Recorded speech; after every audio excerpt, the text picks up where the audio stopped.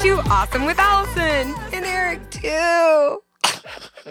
I'm Allison, and our only goal with this podcast is to help you feel more awesome each time you listen.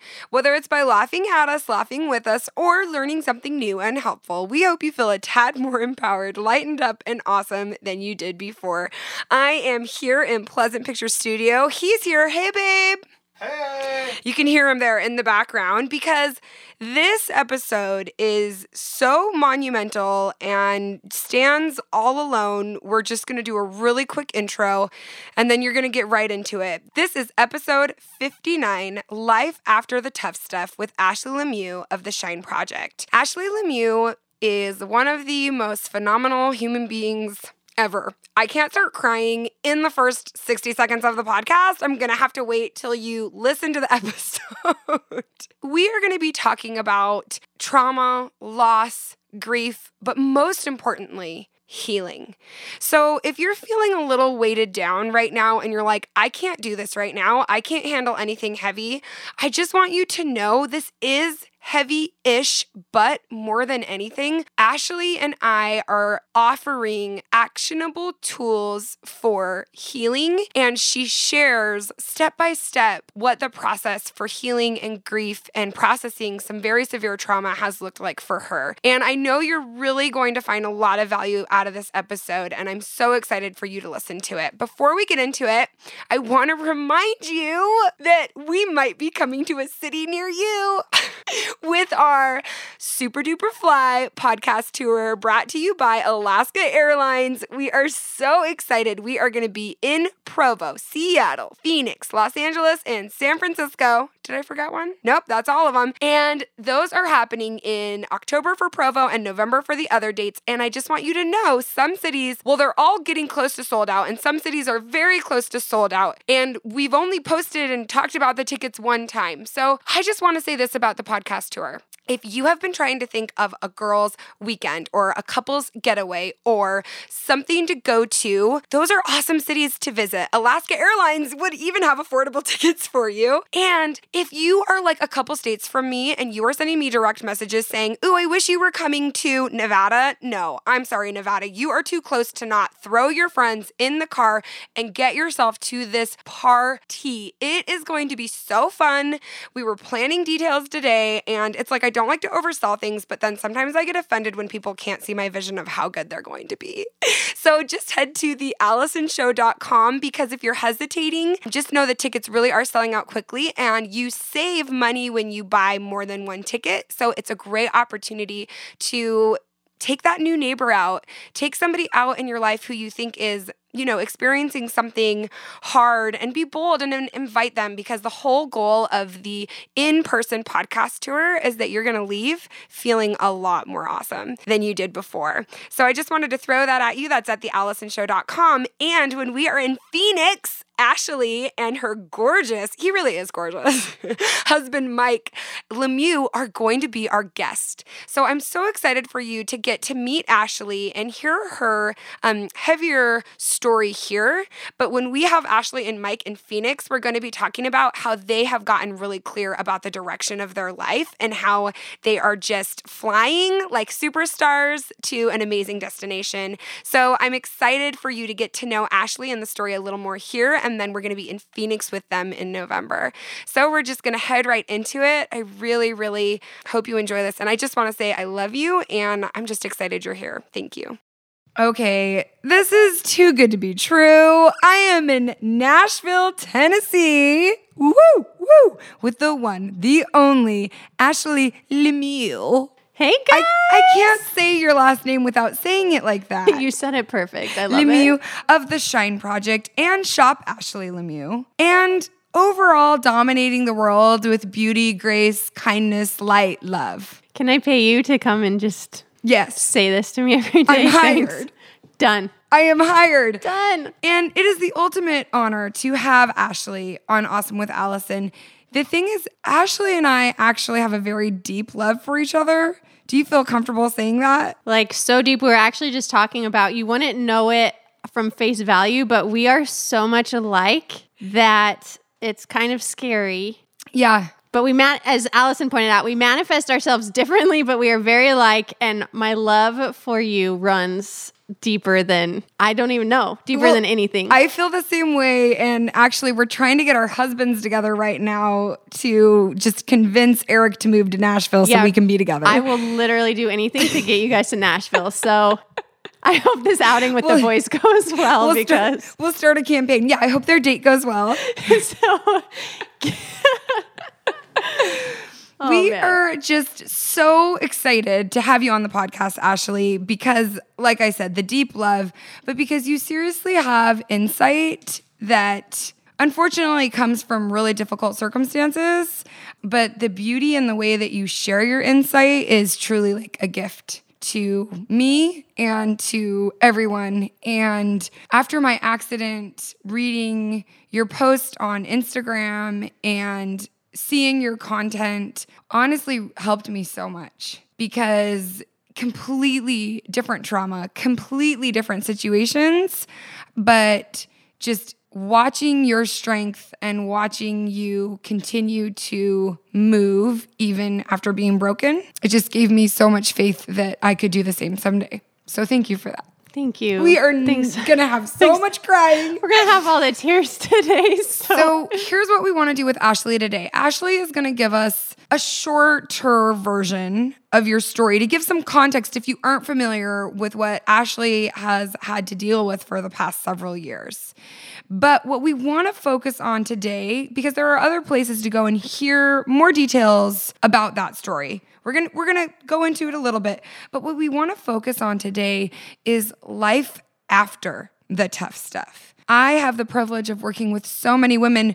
We're doing a workshop here in Nashville right now, and literally yesterday, Ashley, in the conversations I had, somebody losing a dad to suicide, losing parents to cancer, struggles with foster children. I mean, so many, everyone in life, even if you're not going through something right this minute, there's just the day-to-day things that can cause so much heartache and struggle for all of us. We want to focus on what life looks like right after that happens, and then a little bit out, and then a little bit further out. That's the direction we're going. So, Ashley, share in whatever detail or not detail you want what your story has been like for you, and a little bit about what it is. So my husband and I got a call pretty randomly one day to become parents. And at that time, so I'm just going to go dive right in. Please do. Right into that part of our story. We, at that time, were not trying to have children. We were not interested in being foster parents. No part of us. You weren't actively looking to be a foster parent? Like you hadn't signed up on anything? No. I didn't know that. Yeah, so we weren't foster parents. So we had no desire to have children at that time. At that time, my company, The Shine Project, was probably a year and a half old. We had just graduated from college. I was 25. My husband, Mike, had gotten his first job out of school. We were doing okay, but we were young and trying to build careers. We'd only been married for a couple of years, and that just wasn't on our radar. What had happened was my sister had moved out of state, and through her move, met these two kids. And these two kids were introduced to us a year before we got the phone call. And when I met them the very first time, the little girl at that time was 3, and she called me mom. It was the first time that we had met her. And when that happened, and with our experience with the kids the first time we met them a year before the phone call, something just moved within me that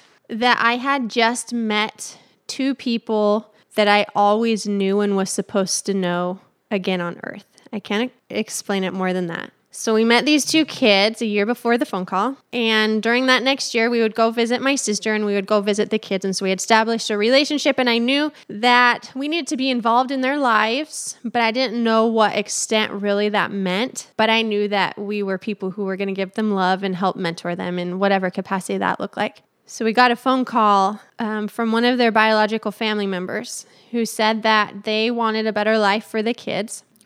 who now at the time were 4 and 6 years old, and they asked if we would raise them. And it was one of those really weird moments that I don't really talk about a lot, but I had felt that I had been prepared, even though that was not on my radar, that I had been prepared my entire life to say yes to that question, because it helped finish the story of the 4 of us, of bringing us all back together. Yeah. And so when the question came of, will you raise these children, there wasn't a hesitation. It was yes. Like every part about it was just right and real and true and good, and which made the yes so easy. So we became a family, and we had every intention and every thought that for the rest of forever we were going to be a family. There was nothing that... Well, that's what had been asked of you by the family. That had been asked of us. Yeah. We became permanent guardians. So we had permanent legal guardianship through the courts. Mm-hmm. And the way that our lives were is that the 4 of us were, in every sense of the word, functioning as a family. So a couple of years after we were together as a family, my husband and I knew that it was time to take the next steps to finalize a permanent adoption. We had permanent guardianship, and so logically the next step is to have an adoption where there's just more stability and just the kids deserve to be settled. We deserve to be settled. That was just the next logical step. We didn't think anything of it. So as those papers were filed, we had an upcoming court date. And one night I went to the mailbox to get the mail, and there was a letter from one of the judges from the juvenile court. And I thought that it had to do with our upcoming hearing date, and it didn't. And when I opened the mail, that moment I'll never forget, because that's when our lives really started changing. I read the letter, and the letter said that our guardianship was being revoked, and we had a court date that was sooner than the first scheduled court date that we were supposed to have. And I remember opening that letter and feeling this sense of just sheer terror. I can't explain it, but it was almost like I was in a situation where I was watching my children in the street or just something, seeing danger come at them and not being able to go save them from it. That's the feeling that I felt. And I ran over to our sink and I just collapsed. I was throwing up. I was sobbing. My husband had to hold me up from behind, and everything changed from that moment. So after that, after our guardianship was taken away, what had happened was the biological family contested our adoption. And because of that, for the next year and a half, we would find ourselves in court fighting to keep our family together. The fight that then ensued, when you hear that court is horrible, and especially custody battles and things are horrible, but I can't really put into words how horrific it was to live in fear every single day, not knowing if our family was going to be together or not the next day. It was also weird though, because during that time I got really sick from just anxiety and everyday fear, but I also had this really deep sense of peace and hope and like a knowledge that things would be okay, and that this was just the trial that we needed to get through so that our family could be safe and together. And so although it was so hard and we were dragged through court and my name was tarnished in court and people from the state were now involved in our lives and everything that we did was watched, I couldn't tell anybody that we were even in a court custody battle. The kids' lives were turned upside down. Your livelihood depends on you essentially being public online. Yeah. Meanwhile, I'm trying to run the Shine project where we are online, and suddenly the kids disappeared, and I got accused of crazy things once our kids stopped appearing on social media for a year, but I literally couldn't say anything. And that was okay. But, we dealt with harder stuff than that, but it just kind of added to the mess of what was happening. But I still, just had this deep hope. Well, logically, we've always been a family. We're going to be a family, so it's going to be okay. To finish that part of our story was after a year and a half, I had stopped traveling for work because it gave us really bad anxiety to be apart from each other. But in January every year, we have a big trade show that was really important that I showed up at. And I was almost wanting to just rebel against everything that was going on and take control of just one piece of my life to try to live as normally as possible and be like, hey, I'm going to go do this thing because court and all of this madness isn't going to control everything. And then I'll come back. It'll be okay. And so that was in January 2017. And the next month was our full week of trial that we were supposed to have to finally end everything one way or another to figure out what was happening in the lives of the kids. So I leave on this work trip, and a week before I left, an emergency court hearing had been called, and it makes me like breathless even talking about it. But this hearing had been called, and I was just assured so many times that it was going to be okay, that it was just in preparation for the trial. So I went to Atlanta for work. We were living in Phoenix at that time, and Mike went to court alone. And we had been very upset because of decisions that had been made in our case that weren't even legally sound. Just so many things had happened. And so we had our attorney tell the judge that we had had enough and that we didn't want to play a role in damaging the children's lives anymore, and that they needed to stop what they were doing and figure it out. And as a result of things that happened that day in court, Mike called me after the court hearing and he said, "Ashley, the kids are being returned, and the next part is that they're being returned tomorrow, and they're not giving you time to come home and say goodbye." And so I was on the other side of the country, unable to protect my children, although thousands of times before that I had promised them that I always would and that it was all just going to be okay. And I was just there, and they had no idea what was going to happen the next day.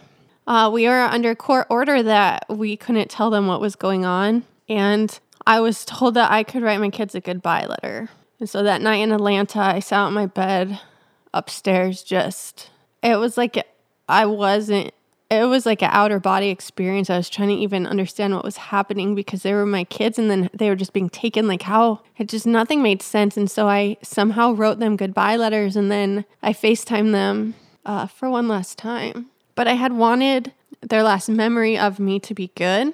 So I didn't make it very long on the phone, but I remember that my little girl, by this time, they're 8 and 10 years old. They'd been with us over half their lives, and we were, the family that they knew to be their family. And my little girl was so happy. She kept saying, "Daddy took us to McDonald's twice today. Can you even believe it? Can you even believe it?" And she was so excited about it. I always think about that because it breaks my heart, because I knew what she didn't know. I knew that he had taken them to McDonald's and done all the things they wanted to do, because that was the last night that he was going to spend with them. And there was nothing that either of us could do to protect him from what was going to happen the next day when my husband was told to drop them off at school. And then they were picked up by state workers and taken to a hotel room to meet a biological family member and told the news that they weren't ever going to be coming back home. When I had left to Atlanta the night before, my little girl couldn't sleep, and so I stayed up. I don't know why, but I just felt like I should stay up with her. So we were up like 2 hours past her bedtime, and she kept telling me, "Mommy, I just have this really bad feeling. I just feel like I'm not going to see you for a really long time. And I don't want you to leave." And I just kept promising her that I'd be back in 3 days. That it was going to be okay, and that she could talk to me and FaceTime me anytime she needed me, even if that was at school or wherever. And I had promised to be back in 3 days. And then when they dropped me off at the airport, she said again, her and my son were both crying. It was like almost like they just knew something. And she just said, "Mommy, I'm not going to see you for a long time." And she was right. And so that is when our lives, our lives changed really quickly when we became parents overnight, as any parents' lives change. And then it drastically changed again last year when we lost our kids. So this was a year ago or a year and a half ago? A year and a half ago. A year and a half ago. So what do you do? Right? Like, so you're in Arizona and you're in the house where they used to be. So not at first. So when everything happened, I was in Atlanta, and I couldn't get home in time. And so we bought a flight for Mike to come and meet me in Nashville.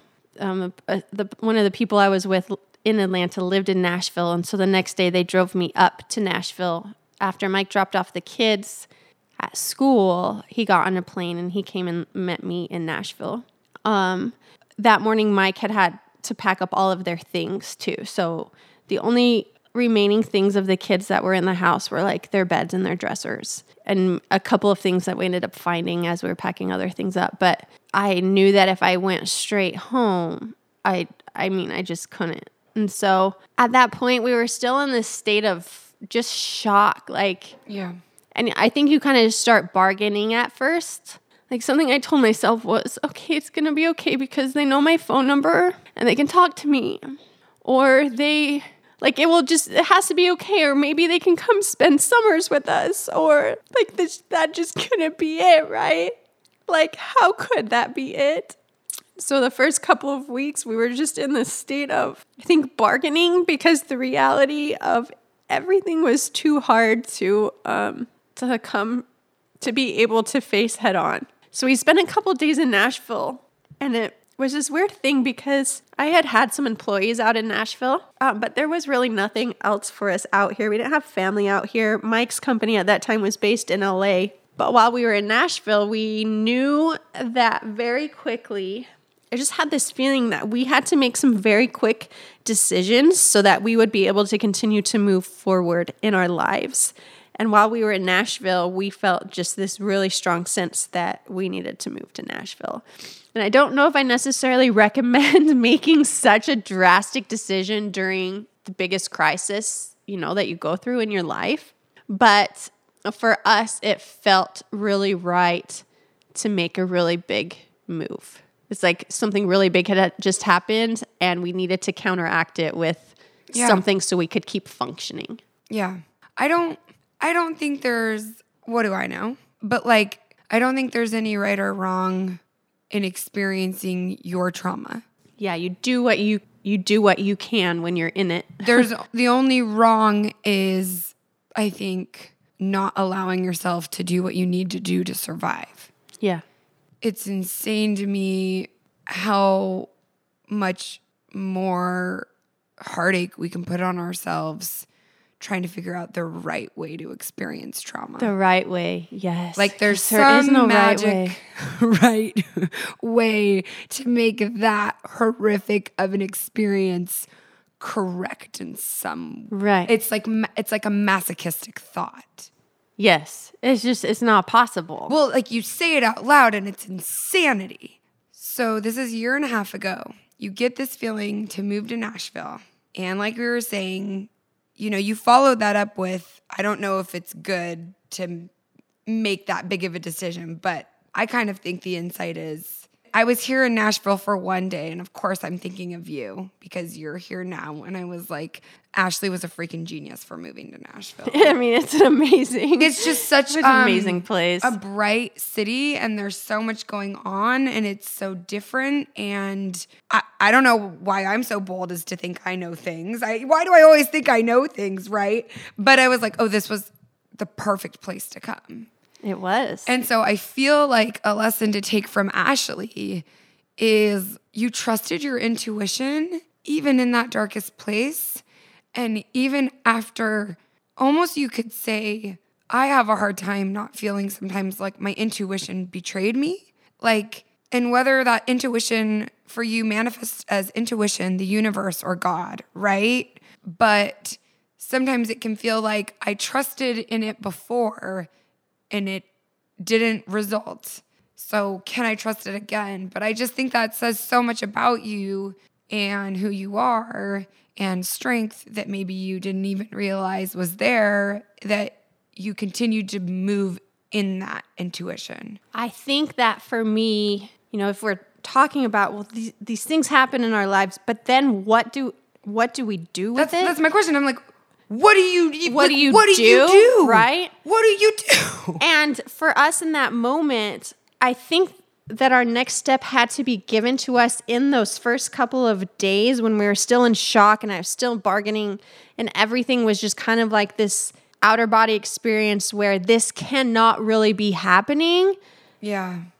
Because once we got home and reality and hell settled in for the next several weeks, months, and now a year and a half, the decisions that we've made have felt less clear because it's been clouded by so much grief. Yeah. And And so in the beginning, though, when we were still in the shock, we were able to have a little bit of clarity still, which then led to us moving to Nashville. So when we got home, it took us a little bit to figure out what we were going to do with our house in Phoenix, but we ended up selling all of our belongings. We had an estate sale of our house, and that was really hard because I was watching people just take stuff out that we had collected as a family, and then I had to leave the house when I saw them bring my little girls and my little boys' beds downstairs because, it was just like this bed that now someone else just bought for whatever they bought it for, and it was just leaving like it was nothing, and that was devastating. And after that happened... How did you decide to do it like that? To have an estate sale, to just sell everything? I didn't know what else to do. Something that was really important to me is I kept trying to figure out, what do we need to hold on to? And I have a therapist, and she always tells me, what do you carry with you and what do you let go of? And I was trying to figure that out.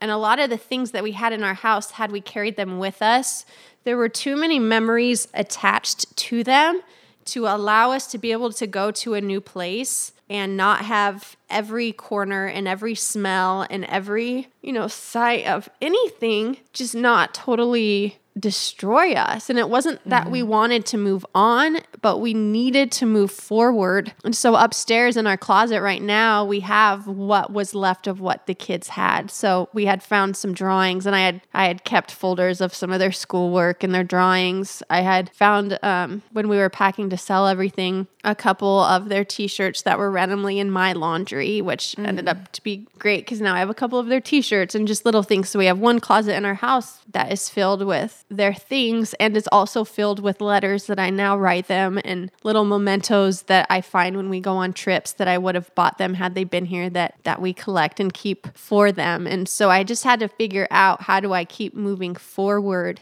And that was the only solution that we could come up with. Thank you so much for sharing those specific ideas, because it's the specific ideas like continuing to buy them souvenirs that I know other people will hear and will give them like an action item that they could maybe apply to their own situation, whatever that situation is. And so you mentioned you had a counselor, and I think if you're okay with it, I would love to hear what type of emotional, mental, spiritual, any type of support that you either sought out, or did you have a counselor when you were going through the trial? I just think it's really important for people to understand like the tools they need to equip themselves with rather than just not. Yeah.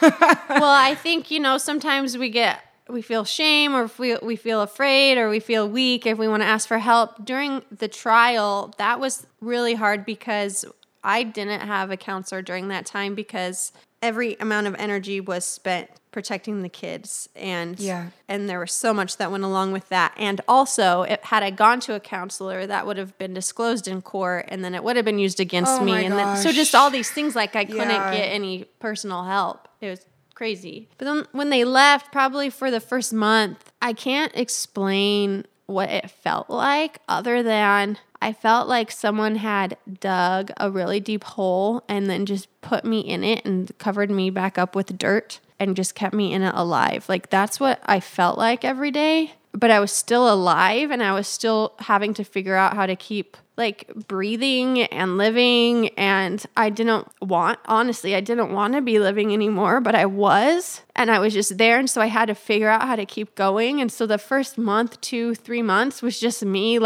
just being there, trying to figure out how to just be there while buried alive. And during that time, I got really sick, and I knew I needed help. And so I had 4 doctors in the beginning helping me. One was an EMDR therapist who I still use. Another was a naturopathic doctor to help me because I wasn't able to eat and stuff, and I was in a lot of stomach pain a lot. So trying to help me figure out what I should be eating or what vitamins I could take to supplement things like that. And then I had just a regular doctor. So I just had these people who I thought, okay, these are the components of my life that I really need help in right now.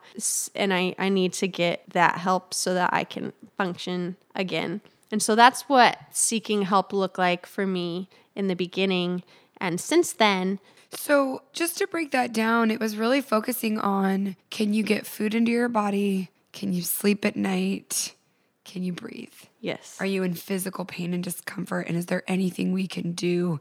It's really almost like going to like Maslow's hierarchy of needs and going to the base of the pyramid. The base of it. And it's food, shelter, like the basics. Yes. And really not allowing or trying to take yourself to even heal or go even farther than those basics. And how hard is that as humans? Because, you know, and me coming from someone who has worked really hard her whole life for things and who was running these 2 different companies and functioning at an insanely high level, providing the Shine Project provides jobs for inner city youth and helps them first generation go to college. And having all these employees who still had jobs with me, and then also having the time freed up from not being a physical mother anymore. I went from functioning on such a high level to completely crashing. And at first it was like, I just couldn't fathom what was going on. But then I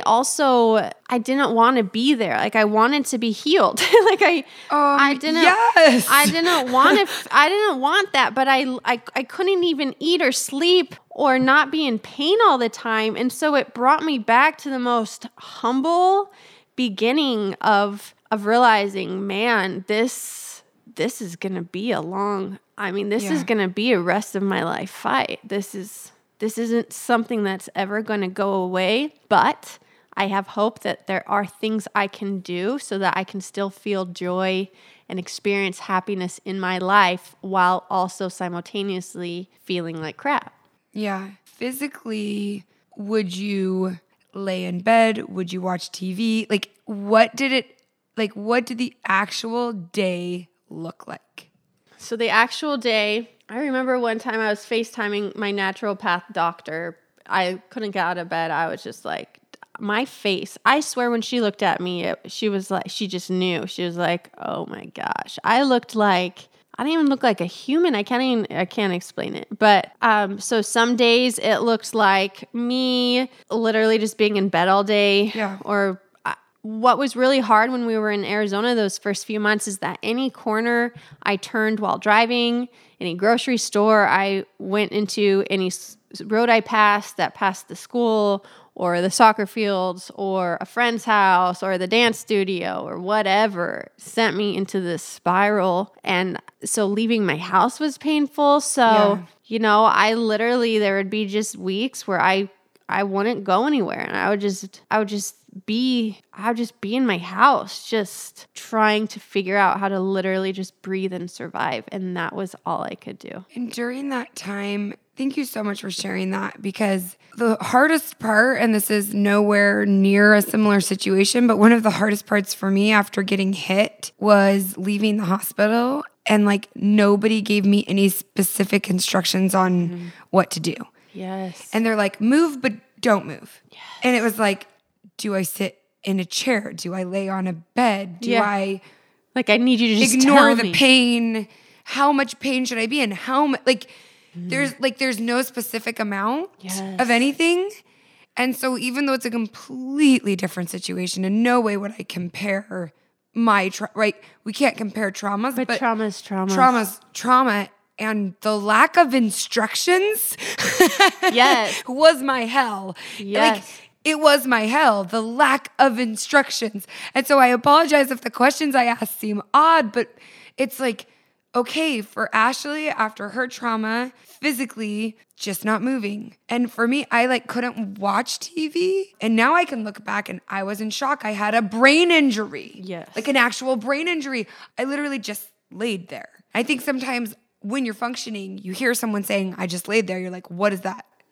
You're like, no, I just laid there. And so how long were you in Arizona before you moved to Nashville? What was that timeline? You were there in Arizona, you sold your belongings, and then 5 months. 5 months. Yeah. So we moved to Nashville. So that first period of healing, you have doctors, you have a counselor at this point. Yeah, I had two counselors. I had a psychologist and a psychiatrist, actually. Good. Smart. So somebody can prescribe you medication as needed. Yes, but then the medication was making me really sick and making my sleep even worse. So there was a lot going on. Lots going on. let's go now out about 7 or 8 months. I don't want to give you a time frame, but now looking back, can you see any sort of shift and then something happened and Yeah. So, and then we're about 8 months out, if we want to go to that time frame. And I felt this shift of becoming even harder than I had been the past 8 months. I shut down even more than I had been shut down the past 8 months. It was like, best way I can describe it is we go through pain. None of us are exempt from pain in our lives. So we experienced like what I call our ultimate loss, because I don't know what loss I could experience that's greater than the loss of my children. Like, so I call it our ultimate loss. So we go through the ultimate loss. And a loss that lives in uncertainty. And uncertainty.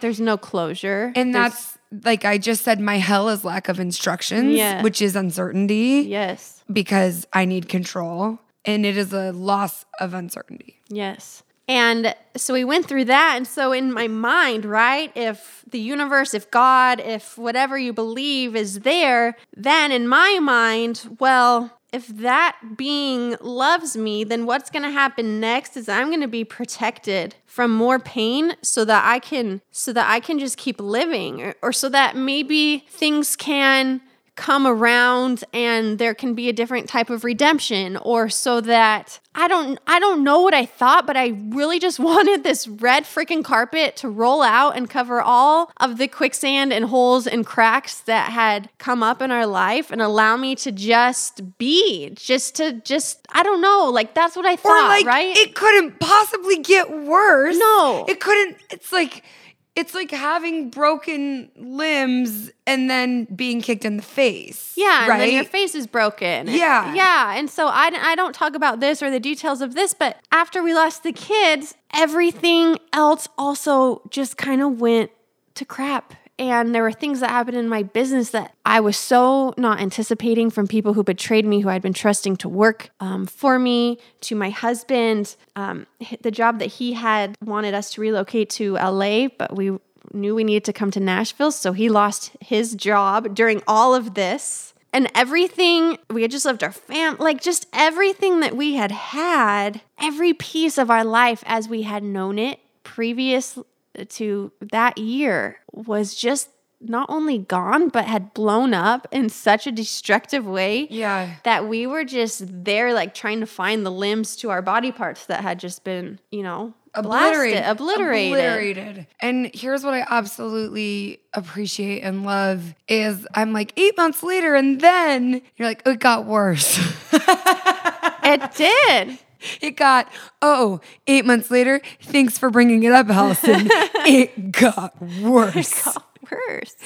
So now I want to ask, Ashley shared with me an email that she recently received.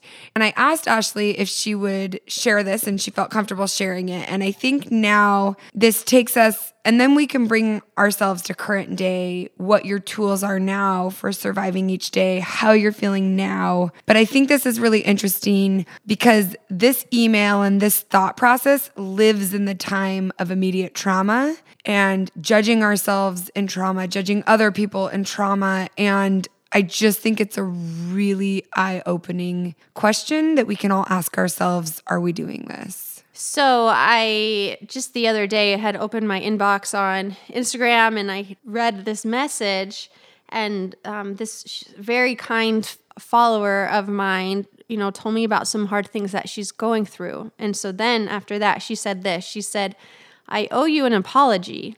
I followed you for a while and always thought, oh my gosh, I can't imagine how bad she's hurting. But I also thought, at least she has a comfy life to fall back on and recover in. And I am so sorry. I was so wrong, and now I see.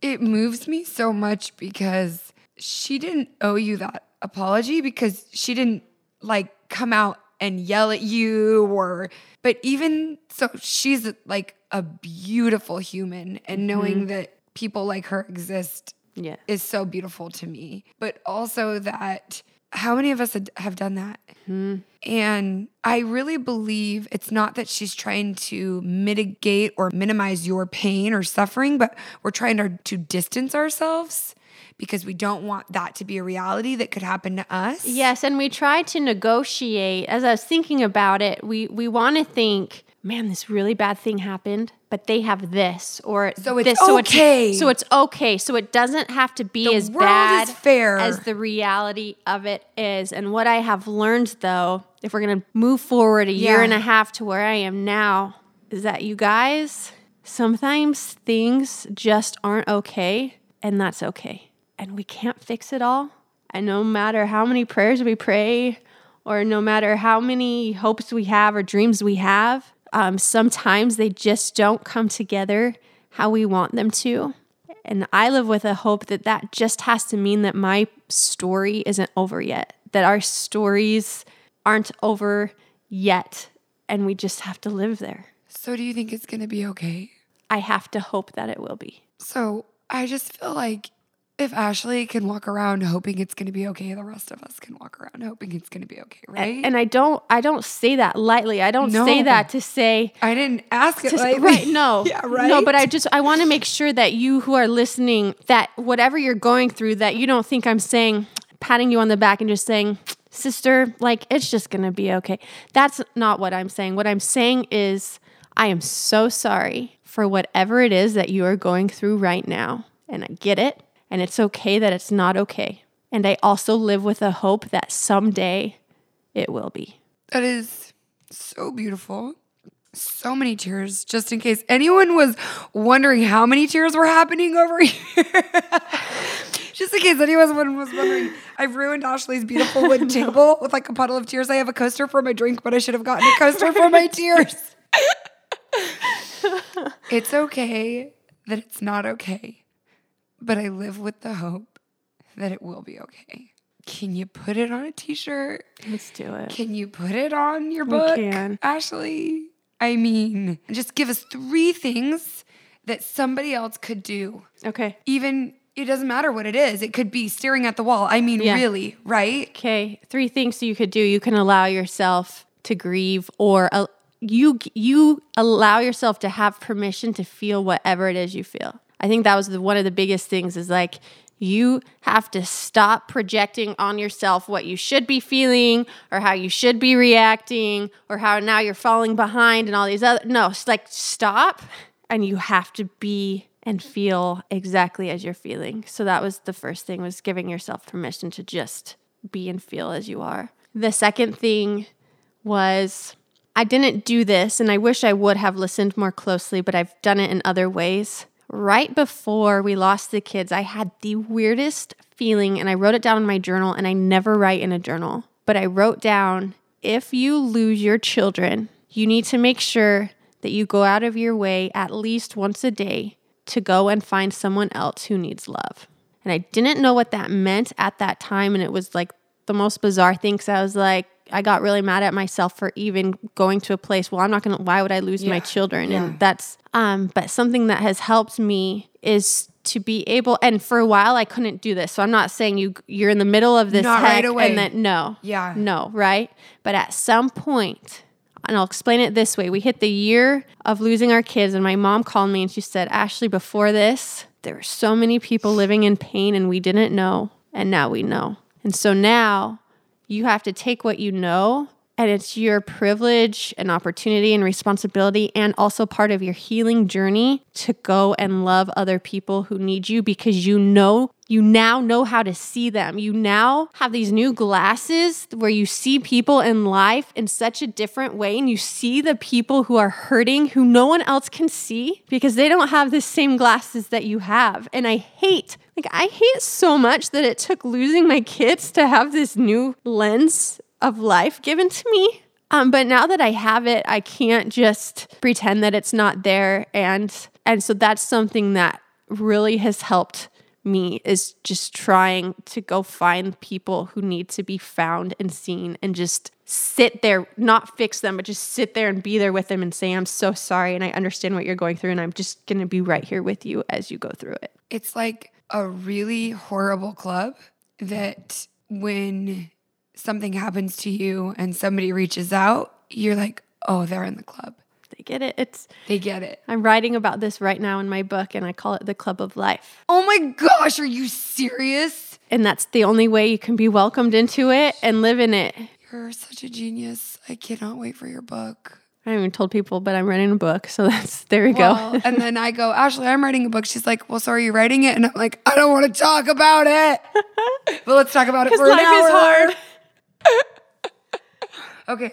Those are so good. 1, 2. Do you have a third one? You don't have to. The third one, the third one is that you need to do the best that you can to create new memories and to create life for yourself. And that can be really small. It can be like starting to go on dates again with your husband, who your relationship has been put through the ringer for the past 2 years because you've been trying to protect your family. Or that can be you go travel, you save money and you go travel to a new place to experience. But there has to be a point where you say to yourself, I don't want to wake up 90 years old and regret never living because I felt too sad to live. And you choose to live anyway, regardless of feeling sad. And you understand that it might not ever go away, but that you're going to choose to do your best to enjoy life and experience joy and create new memories, regardless of any of that. And I think what I always want to do, and so I would love your advice on this, is I want to skip step number 1, which is allow the feelings, accept the feelings, be in the feelings. And I just want to be at number 3, which is I got my lessons, I got my tools, I'm in the club of life, I'm going to go live my life now. And then it's like, well, how do I allow myself what I need to feel? When do I know it's time to start living again? Yeah. How did you, was it you just woke up? Was it little by little? It's still, it's been 18 months. And it's still, the other day, you'll see, I could show you after, but I walked over to the wall because I saw this ding in it. And I was like, Mike, why is there a dent in our wall? And he said, well, because you threw the phone so hard at it. You threw your phone so hard at it yesterday that it made a dent in the wall. And I was like, oh my gosh, I did. And I tell you that to say it's always going to be a choice that you have to make. I still get so mad. I still get so angry, so sad, so depressed, so full of anxiety that sometimes I don't know how I'm going to function. And in those times you have to feel it, but then you also have to choose to get out of it, or you can stay there forever and always. But then when you feel those emotions, you also can't beat yourself up for feeling them because they're healthy and you're human.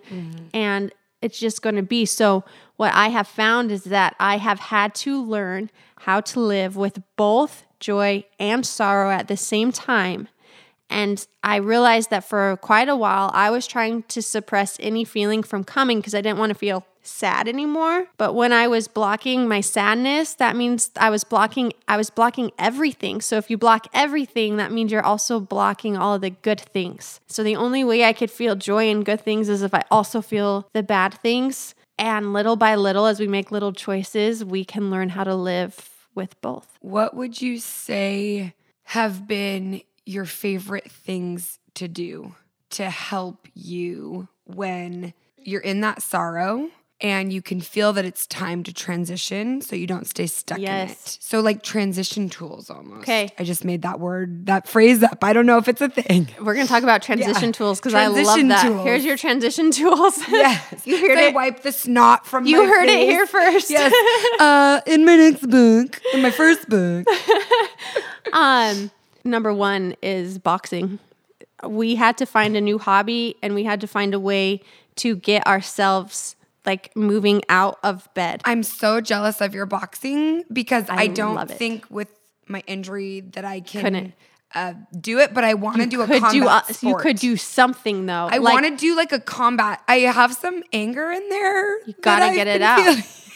You gotta get it out. Yeah, I'd like to hit something. Yes. Yeah. But there's things like mind, body, spirit, they all come together and I was feeling so lousy and we had so much anger that boxing became not only a hobby that Mike and I could go find and do together. I love that you do it together. We do it That's together. really fun. We even have trainers now. Like we are fully in. We're in. So good. We just went. Yeah, we go. Well, your body looks naughty. Thanks. So I mean, it always been working does. hard. Just trying to. But if you have physical things that hold you back, finding something though that you can go move to express yourself and get this energy out. So many things I can do. Yes. But I can give myself excuses of, I wanted to box. I can't, so I guess I can't do anything. Yeah, okay, and so no excuses. You go find what you can do. It took me a while to be able to do that. It took me 7 months before I was able to get active again. You know what? And that's okay. And if it takes you a year, it's okay. But you got to start like, okay, something needs to change after an amount of time, right? And then something else that we try to do is we try to go to a new place every month. So a couple months after we lost the kids, we went to Europe for our very first time. And we went during Easter because that was just kind of a significant time. We just wanted to be on our own. But experiencing new things, experiencing new people. Traveling, even if it's you're driving an hour to go camping at a new place or whatever you can do to just go and kind of switch in an environment. Something that helped me see that there are so many people in this world and just so many things that we can be a part of. And it made my world not feel so small and internalized. Oh, that is so beautiful. So that was helpful. And then we also, sometimes this can be counterintuitive when you're going through something really hard, is that for a while, I didn't want to be around anybody, so I wouldn't be. But then it got to a point where we're like, you know what? We need to cultivate a community within our lives again. So moving to Nashville was really good because we didn't know anybody. So we had to meet people. And so it's been really important that... How did you meet people? How do you make friends? I know. Okay, guys, this is hard. It's not easy. As an adult. Yeah. We will literally invite people who we hardly know. We try to have dinner at our home at least once or twice a week where we invite people in that we either met at the gym or at church or at wherever where we invite them. Here's the thing, right? You're putting yourselves in communities. Yes. So that's the first step. You're going to a church. I'm not saying you have to go to church, but you're going to a place where people are. Yeah. Church or a boxing gym. But again, this is where you have to be like, I need time. I didn't go to church for a year and a half. After we lost the kids, I couldn't do it. Thank you for sharing that. I couldn't go. There were certain things I could not go do because families with children were there. I felt so isolated and alone that it wasn't just like, okay, I'm sad, so now I need friends. It was like this very long process of me putting myself where I could be at the time and taking the next step to realize to allow ourselves to heal in a way where it wasn't so isolating anymore. Yeah. When you invite other families over, do you invite families with children? Is that we do now? For a while, yeah. It was what was hard for me were settings like church where everyone would be with their family and then it would just be me and Mike. So it wasn't hard if I was like with my friends and their kids because I love kids and I'm so happy for them and their happy family, right? Yeah. But it was hard for me to be in situations where Mike and I would normally be as a family and other families were there. And it made the impact of the loss just came so strong in those moments that I just couldn't be certain places sometimes. Removing yourselves from places that normally you would expect yourself to be and giving yourself a break. And you have to give yourself a new normal. And what was normal, I think also takes a long time. Grieving takes a long time, or hard things take a long time because you have to create this new normal and you want to get back into these patterns that don't exist. We have an episode called Creating a New Normal. Perfect. So go do that one. You can go do that one. Yeah. But that truly can be, I love how that's like a year and a half out for you and everybody's on a different timeline. Yeah. And I think timelines are helpful because people like to have like an idea of where to wrap their brains around, but also we can't get so limited that we think, oh, it only took Ashley 7 months. It's taken me 15 months. It doesn't, it's all relative. My EMDR therapist, who is like one of the best in the world. EMDR is eye movement. What is the EMDR? I don't even know, but it helps heal trauma. But she always tells me, because she works with police officers who've been through trauma. So many people have been through crazy trauma, but she says at least 2 years it's going to take you just to be able to feel like you can breathe again. 2 years. That's and amazing. We think, oh my gosh, that's so long. And it is long, but you have to give yourself time. But also, it's not 20 years. It's not. Right? So and it's a possible. Yeah. Eye movement, desensitization, reprocessing. I've had that done. And yeah, I do think it's really helpful. So that's awesome. that you've done that. So they said 2 years. Again, Ashley and I aren't doctors. We're just sharing our personal experiences. And Ashley, I want to thank you so much for sharing your personal experience, because honestly, just in having this conversation, you've helped me so much with some things that I'm trying to work through right now. I think I have one more hard question and then I have some easy questions, okay? And the hard question is to benefit any person, because I'm positive anyone listening to this episode is the type of person throughout the entire duration of hearing you wondering, how can I help somebody in my life? How can I help somebody who has gone through something like this, is going through something, even if it's not to this level, like, a week after, a month after, right now even? What are the best ways people have helped you? Oh my gosh. I think this question is so important. And again, before this happened, I didn't know. And I've realized that some of the things I've done in the past were not the right things to do. And but we try our best. We try our best. But here's what we needed. We needed people to just show up. And no matter how many times I told them no or anything, we just needed people just to show up, just to come by our doorstep and just to sit with us. They didn't need to say anything, just to be there. Or something that was hard is, in the beginning, some of my friends literally didn't know how to respond. And so they just didn't. And I can't hold that against them because they didn't know, right? But that was me before my dad was diagnosed with cancer. I was so worried about doing the wrong thing that I did nothing. And I think we all do that. And I think nothing is one of the hardest things for your friend to have you do. And so you just do something, and a lot of times the something is that you can't fix it. You have to know you can't fix it, but you can show up and you can just be there and hug her and keep showing up. And 6 months later, you ask how she's doing that day. Something that is the today really helps. Not just how are you, but how are you today? What do you need today? Just making it be this today thing that you're going to show up and go give something, just support. It's so funny how just adding that word. Yeah. And something that started happening to me is people would see me up and around and they would say, so it looks like you're all healed. And I didn't know how to, I don't want to go into it, but then, me, I can't give you part of the story. Right.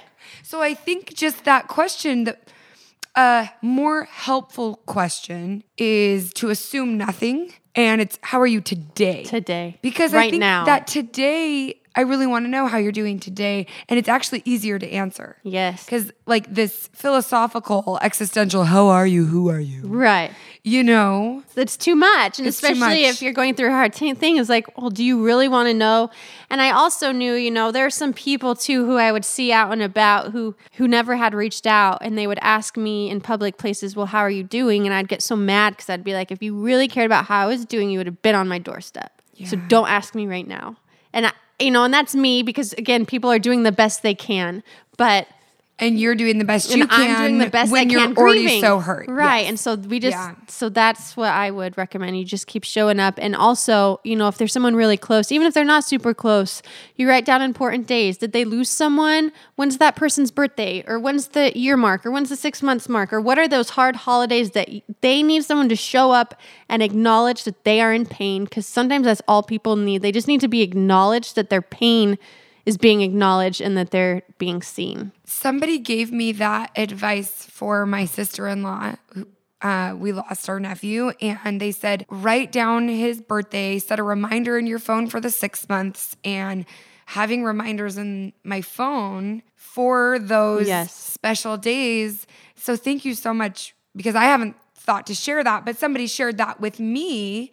And I feel better knowing I at least have an action plan in place to be helpful. And it can be so simple. Yeah. The other thing, sorry, I feel like I could talk for this forever because this follow-up podcast, because really this is something that I have intended to talk about more and write more about. And so, but even just those two things, you show up, how are you today?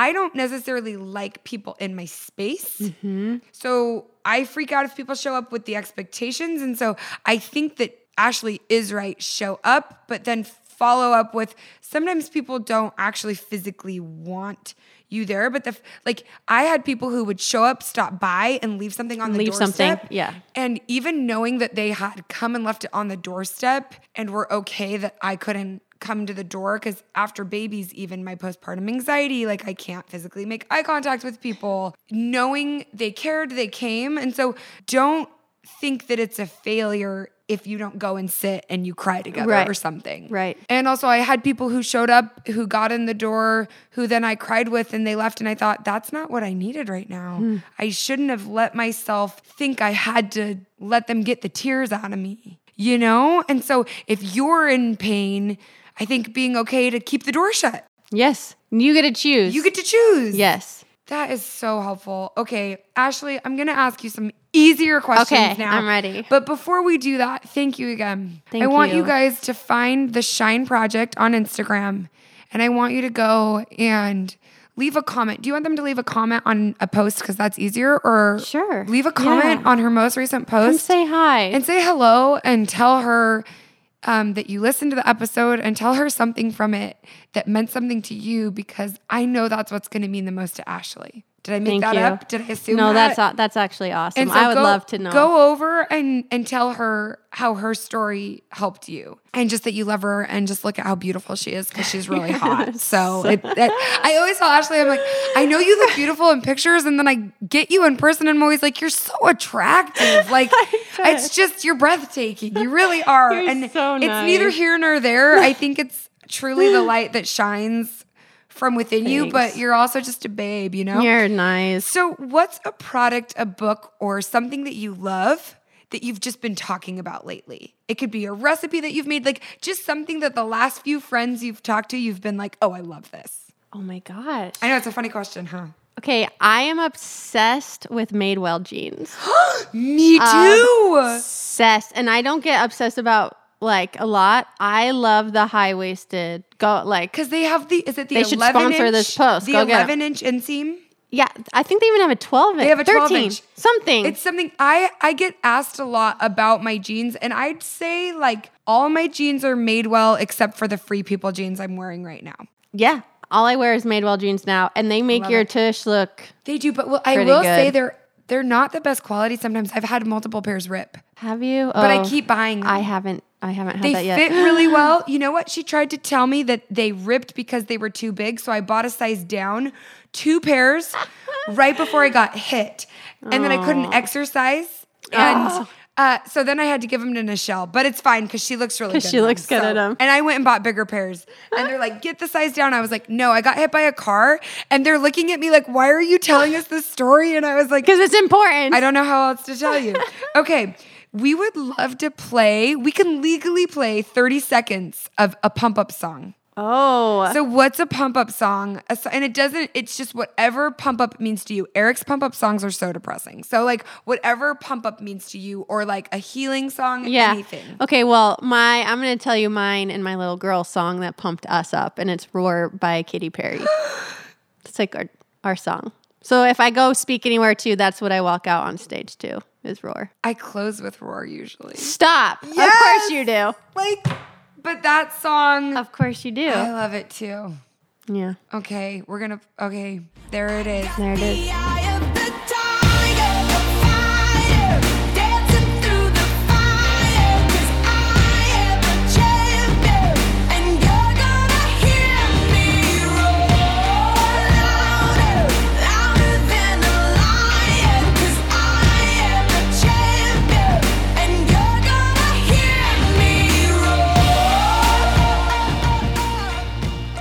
Do you have a signature dance move?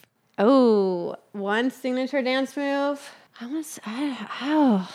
Just, is there like a go-to move you feel good doing? One move. I don't know.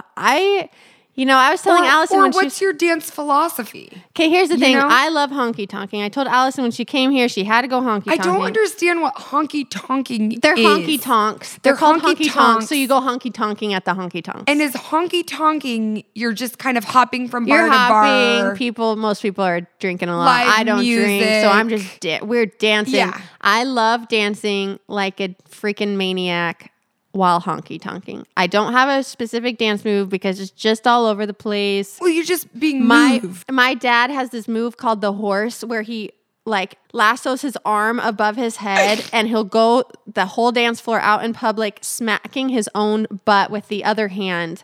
And so that's kind of something that we've adapted when we want to get really hyped. Someone will start chanting, horse, horse, horse, horse. And then someone, usually me, will do my dad's honor dance, which is the lasso and the butt smack. And so there you go. It's the horse, I guess. I didn't want to say it, but it's the horse. We're going to do it in honor. I'm going to start incorporating it into my repertoire. Okay.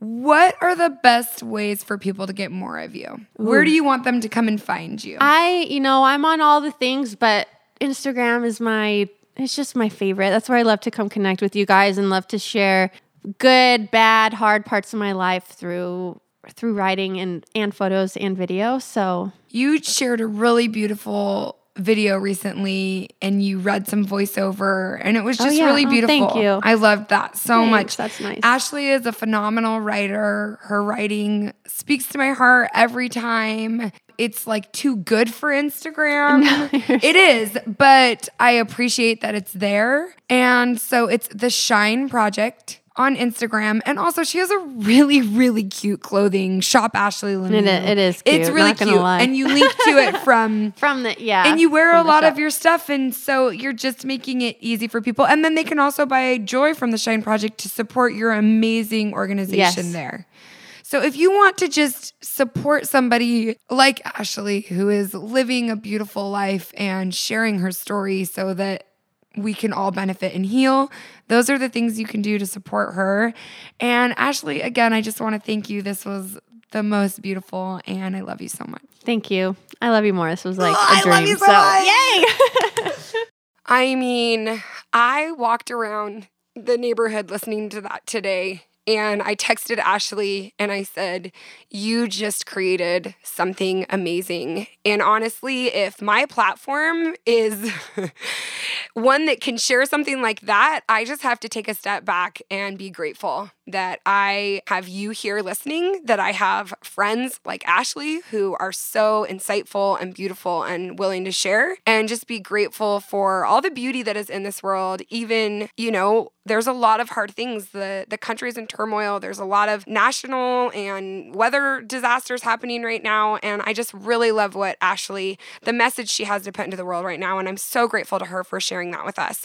I'm so grateful to you that you're here, that you're listening, because what we are trying to do here is help you, give you tools if you are going through a trauma, a loss, or a healing right now, or like Ashley and I talked about, if you're not, someone you know definitely is. And I love how Ashley talked about go out there and find someone. And she looks for someone every day. And since I talked to her, I have been trying to do that too. So if I could just leave you with that, what can you do today for yourself or someone else? And imagine if we all took action on that. We have like over 100,000 people listening to podcasts now. Can you imagine? Like if everyone took action on that, it would be amazing. I love you. You're doing phenomenal. You're strong. It's going to be okay. I'm so grateful that you took time to listen to this today. I want to remind you that only you can be you, and you're already as awesome as you need to be. Eric's going to take us out on a song. What do you got, babe? This is called Just Over Those Hills from our Triumph collection.